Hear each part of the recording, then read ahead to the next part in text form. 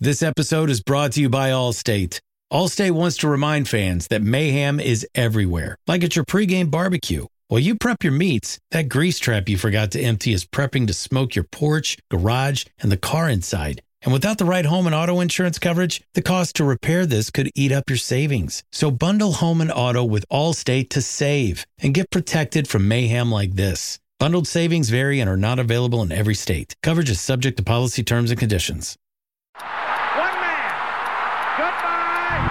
Hello, Heisman. 20, 25, 30, 35, 40, 45, 50, 45. There goes Davis. Oh, my God. Davis is going to run it all the way back. Auburn's going to win the football game. I give it back now to the 30. They're down to the 20. All the band is out on the field. He's going to go into the end zone. Four-man Alabama rush. Got him. No, they didn't. Oh, my gracious. Yep. How about that?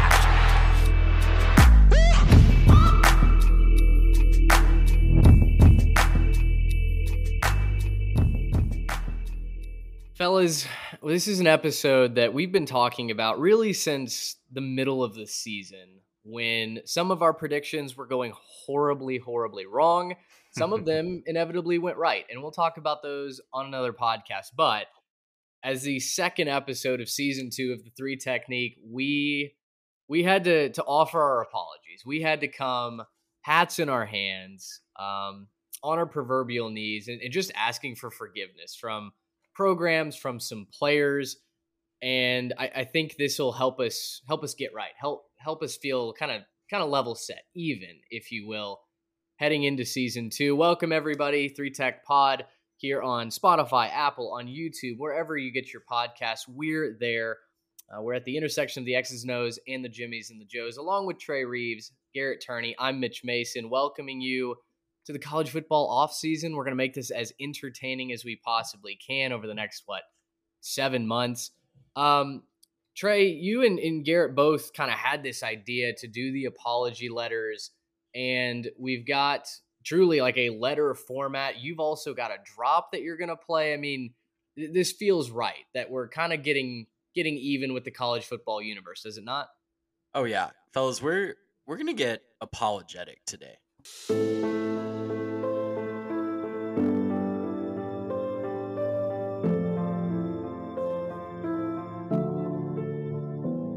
And I don't want to be over dramatic, but this might be the most important show that we've ever done because, Sure. we don't want to be those guys that just feel like we're always right. We're not Emmanuel Acho, just throwing stuff out into the Twitter universe and seeing what sticks and never really reconciling with it.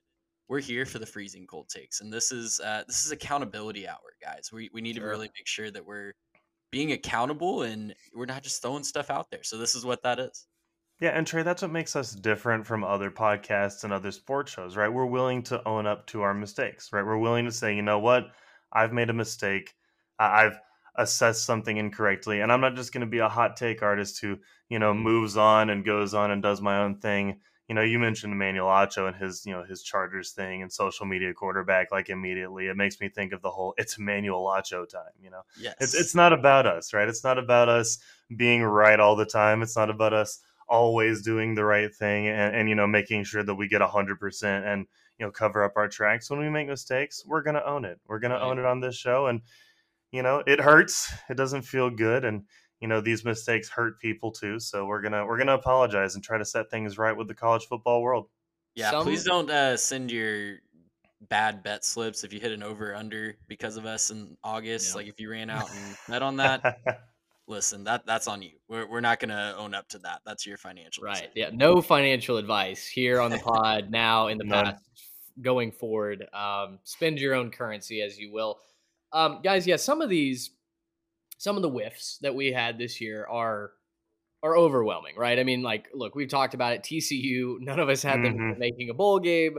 And despite getting blown out in the championship game, they had a chance to be crowned national champions. So, some of those apologies we've really already talked about. We've really already made. Listen, Garrett and I have paid in blood for our Utah playoff projections. This is correct. That went sideways in week 1. So Yep. there's really not a reason to retread some of that. But we wanted to get really specific. We wanted to write individual letters to programs, to players, etc. And yeah, just come clean. Heading into year 2, it feels like the right thing. And guys, I feel like as is my responsibility here, I need to lead off with an apology to the Pac-12 conference.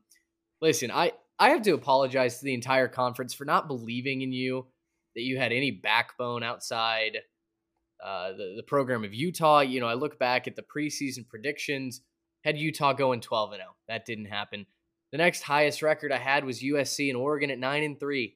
And that's on me, right? That's on me for not believing to Utah specifically. I slandered your quarterback. I didn't believe in a first-year head coach. To USC, even though I feel a little bit vindicated by the way that Cotton Bowl ended, I questioned your toughness. I questioned your pride. This isn't my platform to say, hey, look, I was actually kind of right the way you guys gave up that 15-point lead. That's not the time and place.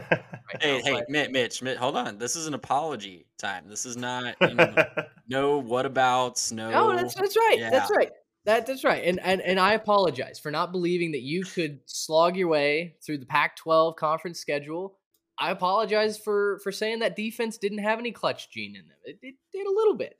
And you had a chance to win a Pac-12 title in year 1. So, to the big programs of the Pac-12, my apologies. I also apologize to Oregon State. I had them going 5-7 this year. I was not cranking that chainsaw with them during the preseason, and Jonathan Smith made me a believer during the year. So, to the Pac-12 overall, I apologize. I have to commend you guys. I think you've risen above the ACC as far as a conference from a competition standpoint. And gentlemen, dare I say it, I believe I've gone from Pac-12 hater to maybe Pac-12 optimist with the way that Washington played. Colorado, who knows what's going to happen with Coach Prime, but there's a lot of exciting things happening out there, things that I did not give you credit for last season, and certainly will make that good going into this season. Mitch, that was really big of you. Good job. Yeah, I appreciate it, guys. Yeah, and as we move into 2023, I think I mentioned this on the last show. I think we could see the Pac-12 renaissance next season with a number of teams that are going to be great adjacent. I'll say it in that way. They might not be elite. They might not be, full-on playoff contenders, but they're going to be great or right there adjacent to great. So Washington, Oregon, USC, UCLA, Utah. Mm-hmm. What other conference can say they have 5 teams that have a legit shot? Outside of the SEC, I don't know that there's another conference that can say there's 5 teams that feel pretty good about being top 20 to top 15 caliber teams next year. Yeah, and it's going to be a lot of fun to watch too. I think it's going to be, not just, oh, well, you're up late, so here's something to watch, but something to stay up for. Something to actually say, you know what, we need to push it back, put the pot of coffee on, because we need to make sure we catch Washington heading to Oregon State or something like that. That's going to be a good game next year, and not one that I think most of us this year thought was going to be anything to talk about. So yeah, cool for the Pac-12. The Insomniac specials are going to be right. Lots of people joining in on that experience next year. I'm going to roll right into my first apology here, and Mitch, you are a part of this one, my friend. So I'm gonna look at you as I apologize to Florida State, Mike Norvell, and you, my friend, because listen, going into this preseason, Florida State was down bad. And again, I said, now what about isms? I picked them to go 5-7 and fired Mike Norvell this summer. I did not think that they were going to have a good, positive experience in the ACC this year. I thought, with the rise of Miami, with the rise of a couple other teams, that they might struggle to make a bowl game again. And I thought that would lead to Mike Norvell getting fired. And boy, was I wrong. I even picked them to lose to Boston College this summer. You did. But I apologize to the Noles wholeheartedly, guys. Not only did they make a bowl, they won 10 games for the first time since 2016. They weathered a tough 3-game losing streak right in the middle of the season. I doubled down on that. I thought that their season was going to be toast when they were sitting there at 4-3. Thought they'd still probably make a bowl, but it wouldn't be anything to write home about. And they might still have to make a tough decision about Mike Norvell. But man, fast forward after that 4-3 start, they finish 6 straight wins, cap it off by beating Oklahoma in the Cheez-It Bowl. They looked, dare I say, really, really good during that. They didn't play a lot of close games down the stretch. Now, it wasn't the best competition, but they blew those teams out They beat an LSU team at the beginning of the season that ended up in Atlanta for the SEC championship. They knocked off Florida for the first time in forever, it feels like, at the end of the season, and capped it off by beating Oklahoma, who, we thought they would win by a little bit more, but they played a hard-fought game against a really talented Oklahoma Sooner team and finished with 10 wins. So credit to Mike Norvell. All of a sudden, you're looking at them as, I picked them at towards the bottom of the ACC this past year. Next year, all of a sudden, they're one of my dark horse picks to win the whole conference and maybe a dark horse pick for the playoff next year. They've got Jordan Travis coming back, Jared Verse coming back, and surprising everybody by forgoing what probably would have been a first-round NFL draft pick for him. Mm-hmm. And it's going to be an exciting team in Tallahassee in 2023. Well, you know what? Accept that apology wholeheartedly. Warm handshake through the screen here. I actually, appreciate you kind of being the Jim Cramer for our inverse Knowles fund. I mean, listen, Knowles coin is going to the moon, baby. And we bought in on the bottom floor. I've been saying that Mike Norvell was going to be a hit there for 3 years and just patiently bought my time. The economy dips. We buy a little bit more, right? And now we're just riding it to the moon. And I'll tell you what, boys, I haven't sold a single share yet. So, welcome to the bandwagon. I at the beginning, I was saying, you know what? The bandwagon has some seats right now, and I welcome you guys eventually whenever you want to make that decision. But that bandwagon's filling up, and Trey, it's really cool to see you jump on board with me. Oh yeah, I'm excited to jump on board for 2023, man.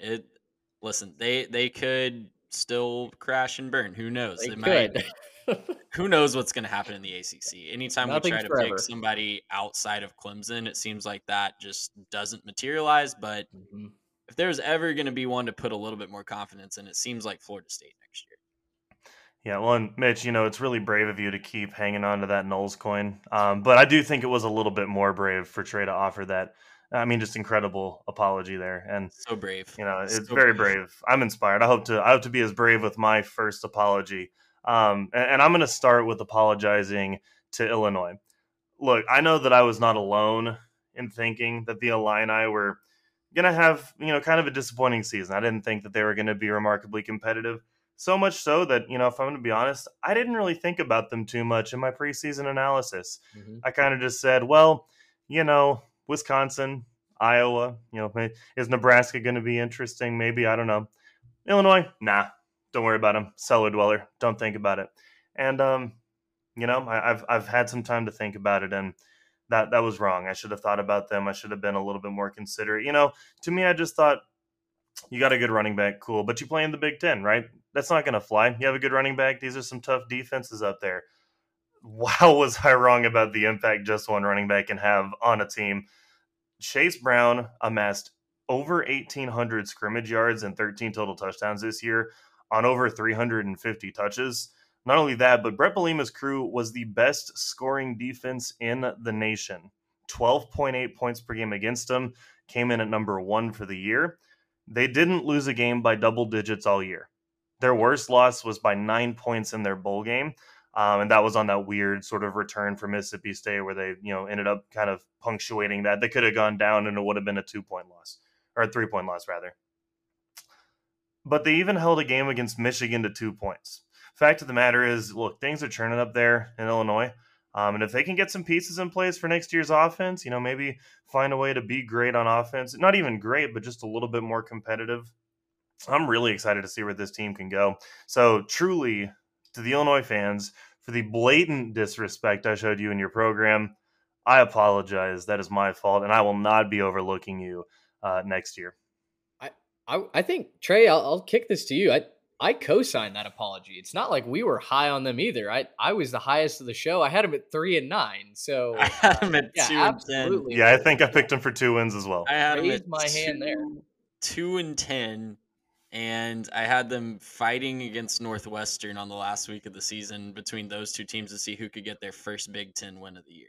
Yeah. So, yeah, I'll co-sign that as well. We should all be apologizing. We'll just add it up to the list. TCU, Kansas, and Illinois. I guess that's our top 3. Yeah. Everybody needs to join in on the apology. Well, and for Illinois, Garrett, like you said, they're a couple pieces away, and it feels like, hey, Burt Ball could get churning out there in the West. They just got Luke Altmaier to transfer over there from Ole Miss, so It's a big deal. yeah, feels like they've got QB1 now. Chase Brown will go to the NFL draft. They're going to have to replace over 50% of their workforce on the offense, but I do like where that is trending. Honestly, if you're a transfer running back, why would you not want to go to Illinois at this point and see, the usage that he got? Wasn't he getting like something like 50% of their touches or something like that midpoint during the season? 53% at his highest usage rate, which is unreal. I mean, that's just insane. So if you're a running back and you want to put, film on tape for draft scouts, you want to go to Illinois. You want to give them a chance to see, what you can do. So I think they might not be, done. Maybe it's not this transfer window, but, you could see that second transfer window open up after spring ball, maybe some upset feelings over situations. And all of a sudden you could see Illinois coming back to maybe try to reign supreme on that Shadow Realm. Sure. Really, really exciting. Honestly, we might owe the entire Shadow Realm an apology for picking teams above the other when clearly this is a communist society and everyone is equal. True. It's very true. That's on us for not recognizing, the sickle and hammer that might be hidden in everybody's logo out there in the Big Ten West. But very, very entertaining, no doubt about it. For sure. Trey, if you will go ahead and hit that drop, this next apology goes out to the first team that I previewed in 2022.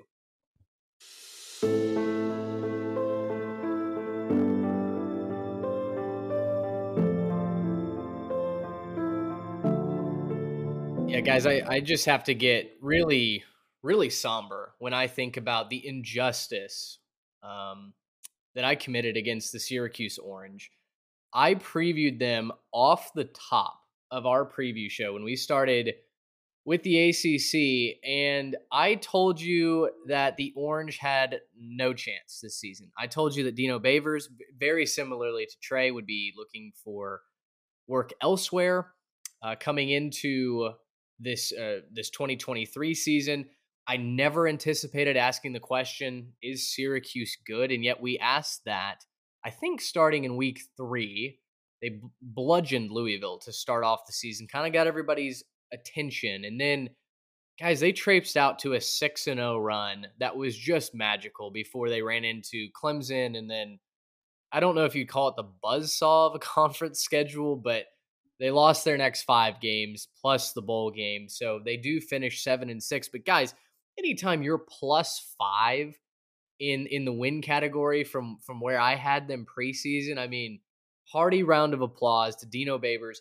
Tell you what, he got that defense to stand on their head. They were doing some special things in the Carrier Dome that will be what it's called forever and always, if you ask me. Now, I will say, maybe it's a good thing Robert Anae is leaving for NC State. He'll be the offensive coordinator in conference. It felt like when the wheels fell off, you stopped going to Sean Tucker, and we stopped using your best player in the passing game and the running game. Against Clemson, he had like 5 touches, which was just inexcusable. But overall, I mean, truly hand over heart, hat in my hand here, apologizing to the Syracuse Orange, one of the most entertaining teams of the first half, 3/4 of the season. You made it to the postseason, and guys, there's some positive outlooks going into 2023 in conference. So to the Orange, to their wild and wacky fans up there in the greater upstate New York area, my sincerest apologies, guys. And even those losses that they had down the stretch, so many of them were right there for the taking. And you could have been looking at maybe I think they finished with 7 wins, 8 wins, yeah, counting 7-6. the bowl. Mm-hmm. Yeah, you could have easily had 8 or 9 wins at the end of the season for Syracuse, including beating Clemson in Death Valley. Yeah. So, yeah, I mean, I think I was right there with you. This is another one, just like Illinois, that I was not expecting big things from Syracuse this year. Looked at the home road splits. They had a tough for them non-conference schedule. Credit to them. Dino Babers really pulled one out of his hat this year. Yeah, and I mean, between Illinois and Syracuse, and you can even think about teams like Clemson, we didn't do so good on teams wearing orange. We kind of struggled with a couple of those teams, and I don't think that we maybe assessed those teams the best that we could. Yeah, I've got another orange team later, but I'm going to go to one of Garrett's darlings next. I apologize to one of Mitch's darlings. Garrett, now I turn my attention to you, my friend. I need to apologize to Mike Elko and the Duke Blue Devils. And look, I should have seen this coming because I love Mike Elko as a coach. Probably one of my top 5 favorite coaches in college football, just from a scheme standpoint and what he does and what he adds to a program. Man, was I not expecting them to be very good in 2022 in his first year. I'm just going to read you guys what I wrote preseason for Duke. And this is from our floor ceiling segment. They had an over under of 3.5 wins, if you recall. And this is what yours truly wrote about the Duke Blue Devils. Not the toughest out of conference schedule in the world, but with so many questions, it's hard to feel 100% confident in any game other than North Carolina A&T. That non-conference schedule was Northwestern, Temple, NCA&T, and Kansas. And I was saying I didn't feel confident about any of those outside of A&T. Continuing on, I said the true floor is 1-11, with A&T being their only win. They could also go 4-0 in non-conference if the QB is ready to go. And stealing one ACC game is probably the ceiling at 5-7. I think they'll look much improved. Way to shut me up, guys. That was just a complete whiff of a take. They ended up going 3-1 in non-conference. They started 4-3, and they had a couple of head-scratching losses. I'll say they definitely could have beaten Kansas. Definitely could have beaten Georgia Tech. I think that one went to overtime. Had a couple missed field goals, but they end the season 5-1, go 9-4, win a bowl game against UCF, and arguably, I would say probably a top 5 year in program history in year one for Mike Elko, because 9-win seasons do not come around very often, at least historically, in Raleigh-Durham. I think as we look to the future, you're going to be expecting those 9-win seasons a lot more often. Riley Leonard looks awesome. Mike Elko's defense way ahead of schedule, and his scheme is just tearing through the ACC. Their defense looked awesome, even though they were out athleted a lot this year. Guys, the future's bright in Raleigh-Durham, and Garrett, credit to you for seeing that and for, at least providing some optimism on this show for Duke in the preseason, because it certainly wasn't coming from me. Well, I mean, hey, look, I thought Mike Elko was a fantastic coach when he went out there. I thought that he was going to be able to kind of steal some games schematically defensively. I thought he'd just be able to kind of find a way to suppress some scoring and, maybe steal a game from some more talented teams. But yeah, they absolutely exceeded even my expectations. I think I picked them to go maybe 6-6 for the season, which I think was extremely optimistic. Even that would have been a huge year one. Right, yeah, and I think that was probably better than most people picked them to go. And, for them to win, 9, and, it wasn't even just what happened on defense. I mean, Riley Leonard looked fantastic, especially towards the end of the season, and, what he was able to bring there. I think that, Duke could be on the way up, and they might, be a little bit of a dark horse in the ACC if they can keep it up with the transfers. Just because, I mean, nobody really wowed us this year in the ACC. I know we've talked about Florida State maybe being a little bit more competitive, but, why not Duke? Why not, get a couple transfers in there, get a little bit more talent on defense, maybe get a couple guys to come in and play offense with Riley Leonard. I think that the future could be pretty bright, and not even just the distant future. I think even 23 and 24 could be really good years for the Blue Devils. Well, love it. Absolutely love it. I know we're really excited to watch Duke going forward into next season. I think that their ceiling is going to be something that we debate, wonder about in this offseason. They got a great recruiting class coming in as well, so they're going to have some talented freshmen. Garrett, I got to think that kind of makes you feel really good, really warm and fuzzy inside. I hate to crash the party, though. You are up for your next apology. Yeah, and for this one, this is probably the biggest egg on my face apology that I have. So I'm just going to get this one out of the way.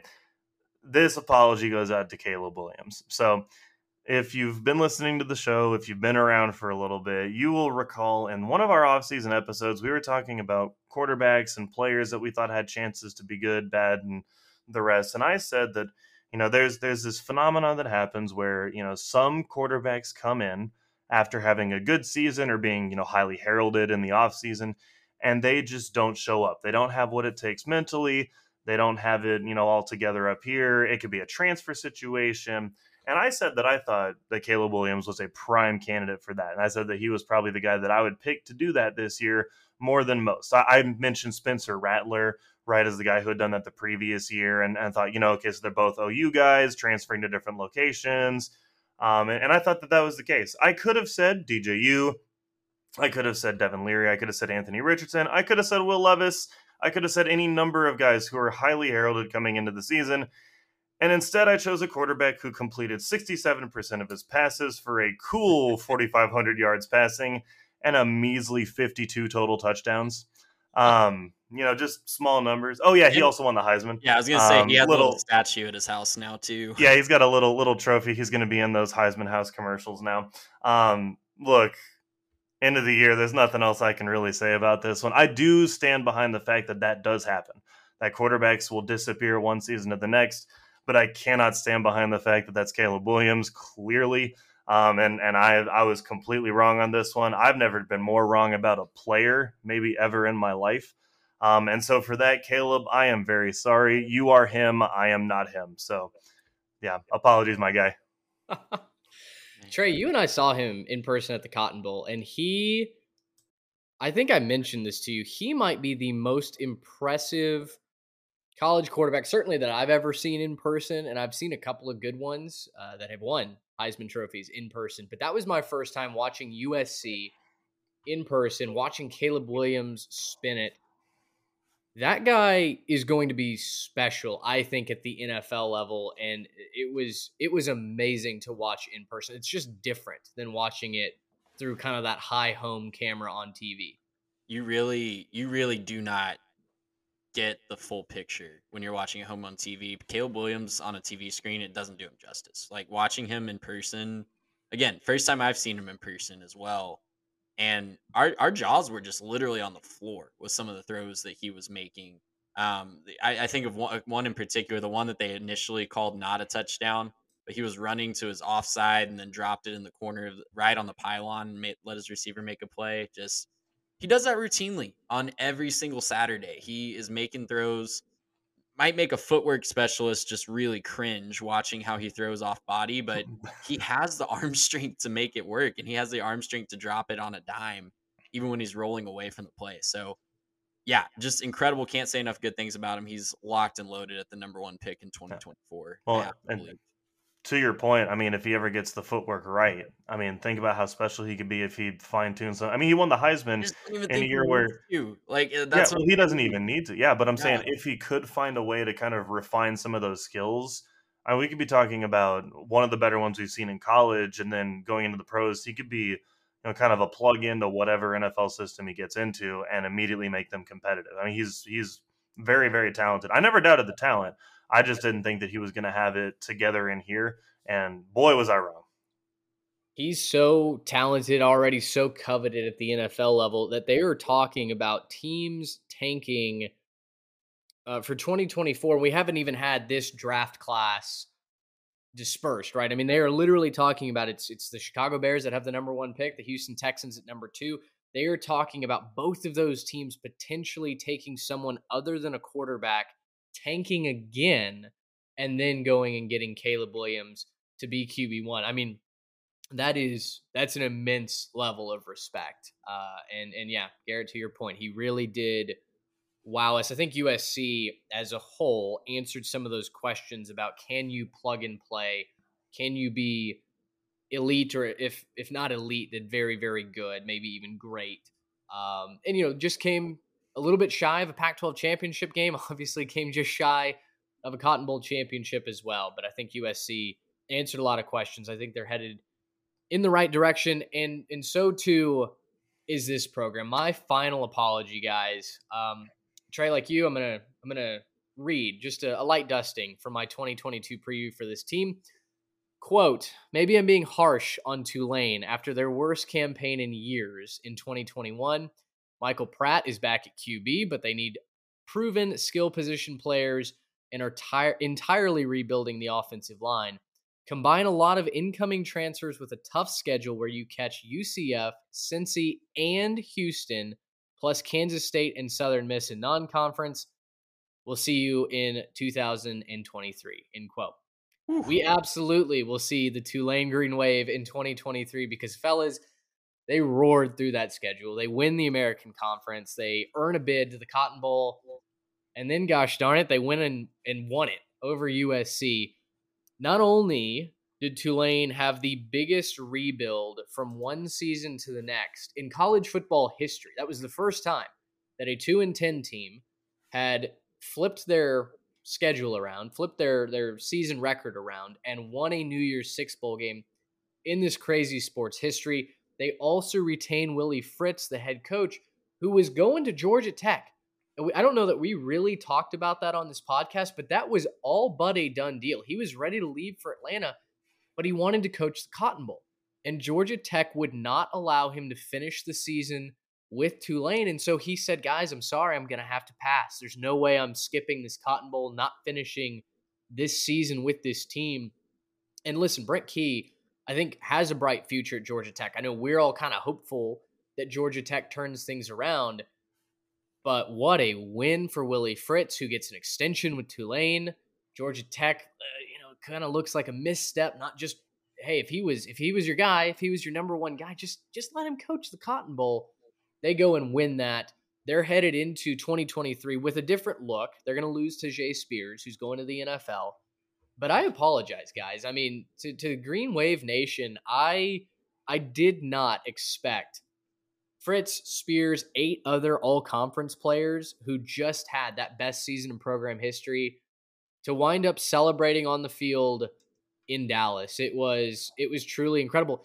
And Trey, you and I noticed the Cotton Bowl staff did not expect Tulane to be celebrating either. They were covering up USC logos on all the celebration memorabilia on the backdrop for the broadcast, for the trophy presentation. So I think just collectively, as a football universe, we owe Tulane a heartfelt apology. And, question for you guys. This is kind of off the cuff here, but if you're Willie Fritz in the new dynamic of college football with the new American and just what the auto bids are going to be like in this 12-team playoff, would you rather be at Tulane or Georgia Tech? I'd rather be at Tulane. That's a tough question for me. Mm-hmm. I think that's an easy one. I think I'd rather be at Tulane because then you're not directly competing against Georgia in state. I mean, that's a massive dynamic to it, is the fact that you want to get any players in your own state. If you're at Georgia Tech, you have to compete against the Georgia Bulldogs, who don't look like they're stopping anytime soon. And for Tulane, I mean, you have a pretty clear shot. I mean, like you were saying, New American, you're going to get some of these other teams that are seemingly roadblocks out of the way. I don't know. I think I'd probably rather be at Tulane, say make a commitment to the program. Let's invest some money. Let's get some, nicer facilities, like do whatever we got to do to make this thing nice, and then just hit the transfer portal, right? Let's get some guys coming out of some bigger programs that want to come play for a conference. I mean, they beat Kansas State during the year. So, I mean, does this prove that the American's a better conference than the Big 12? I don't know. I'm not sure. Oh, I don't know about that. I don't know. I'm just saying that the Big 12's champion wasn't good enough to beat the American's champion. That's all we can say at this point in time. So, no, I don't know. But honestly, like I think you'd rather be at Tulane at this point to say, that you have maybe a more direct shot given conference champions and whatever else, and auto bids and things like that with the new playoff. It could definitely be an easier path to the playoff, or at least being in contention to secure that auto bid.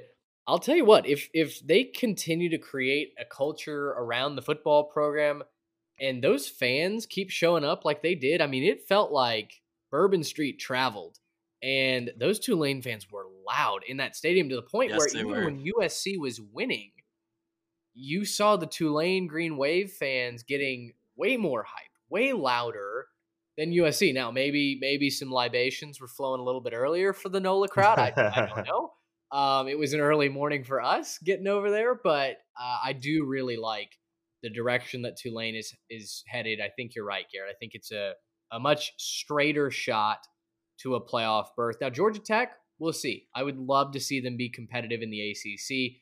Having Georgia as your season finale, though, every single year, it's a tough one. That's tough. That's, for the next 2 decades could be just an auto L. But anyway, not to get off topic, Tulane, congratulations on the season. I'm sorry for doubting you guys and just writing off 2022. It was a magical season. Yeah, and look, we might all three really need to apologize to Tulane because I don't think any of us had them doing it as well as they did. I think most of us probably thought that they weren't going to make a bowl either. Speaking of orange teams, though, Garrett, you mentioned that we were struggling to predict orange teams this year, and I'm going to continue that narrative. I'm going to complete the trifecta of apologizing to an orange team. I need to apologize to the Tennessee Volunteers. And you know what? I'm even going to do the drop one more time.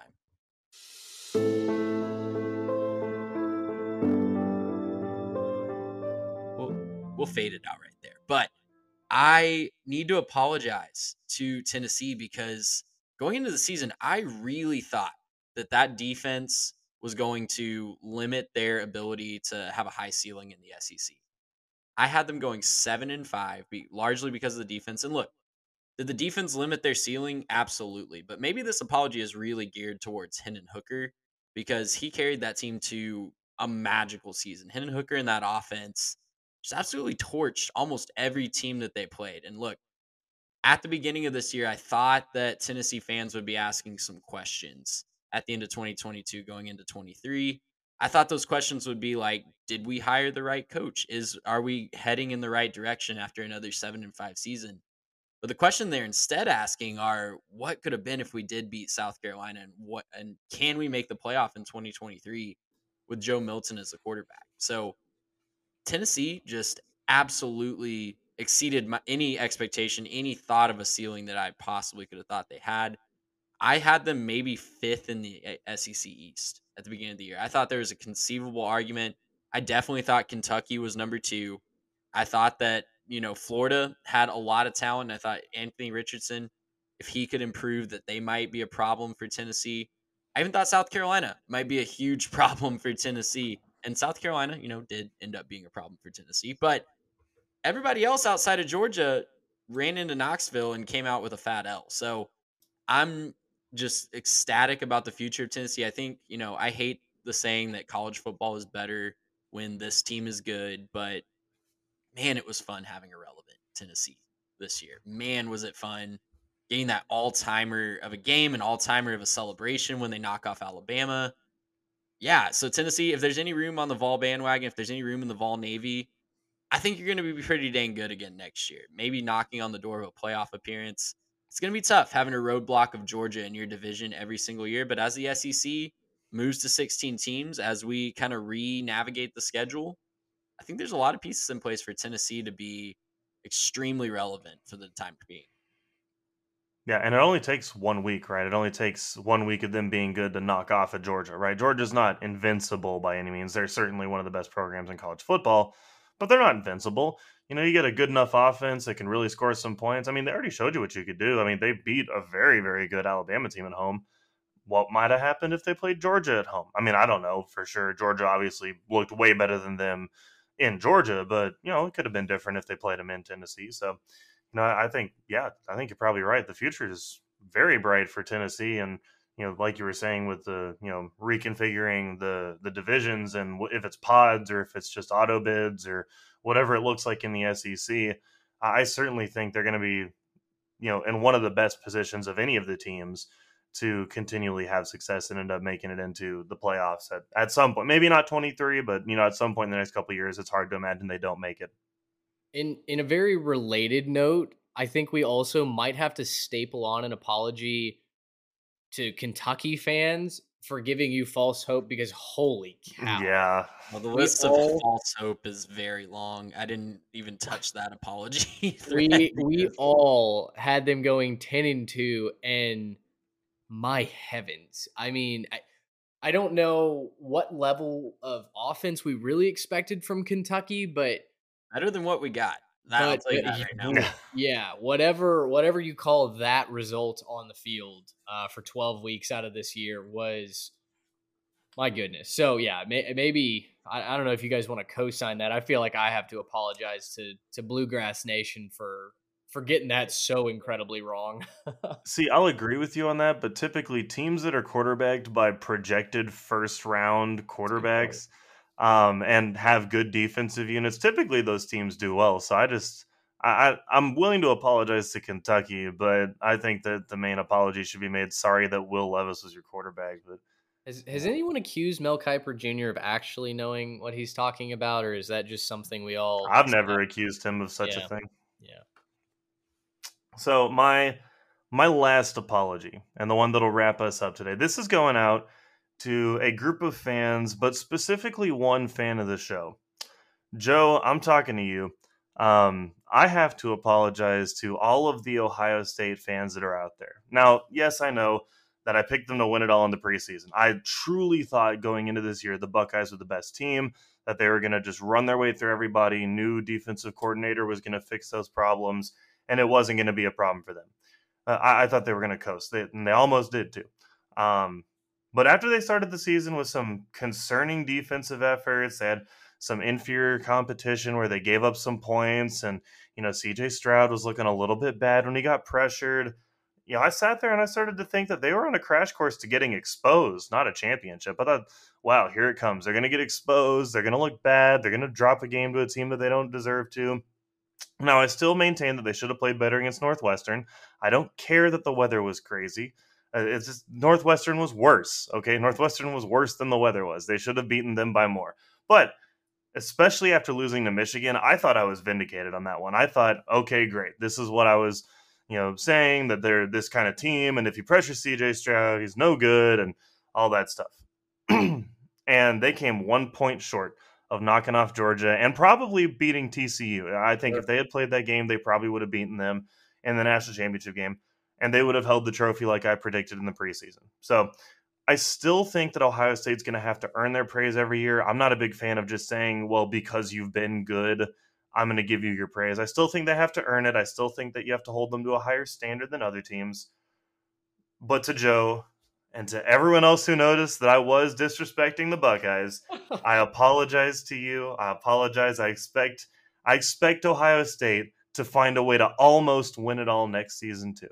Oh, wow. Garrett, that's very big of you as a Michigan super fan. You being, we know me. I am a Michigan super fan. You carry so much water for Michigan. That's huge of you. I do. Gentlemen, CJ Stroud has not declared for the NFL draft yet. No. And that was a big factor whenever I was talking about teams. We were doing our rankings for the last episode. I said, I don't really know who Ohio State's quarterback is going to be next year.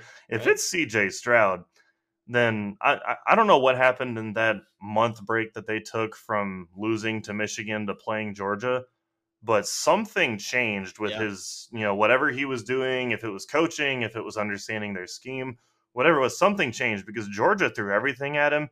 He had no problem moving out of the pocket, delivering accurate balls downfield. There's a lot of people who think that if Marvin Harrison had finished that game, that they would have ended up winning. Mm-hmm. I think you might have a good point. But regardless, I think that that's a very good team. And if they are quarterbacked by Stroud, I mean, do they become your favorite next year if they got Stroud at quarterback? Well, people are talking, and there's a lot of rumblings that the NIL collectives in Columbus are working overtime, and it would be just absolutely fascinating to see someone turn down guaranteed top 5 NFL draft pick. I think that's such a sign that we are in a whole new paradigm of college football. If people are willing to turn down a top 5 NFL draft pick and all the salary that comes with that.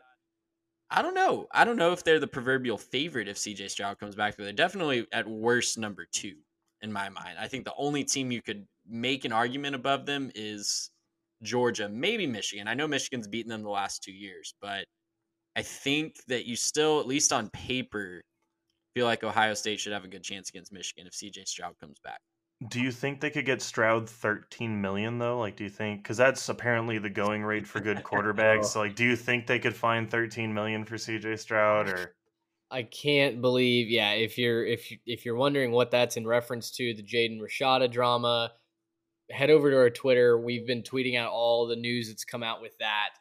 I don't know. There's still a couple of questions for me about what Georgia's going to look like going into next year, and quarterback is one of them. What do you get out of Carson Beck?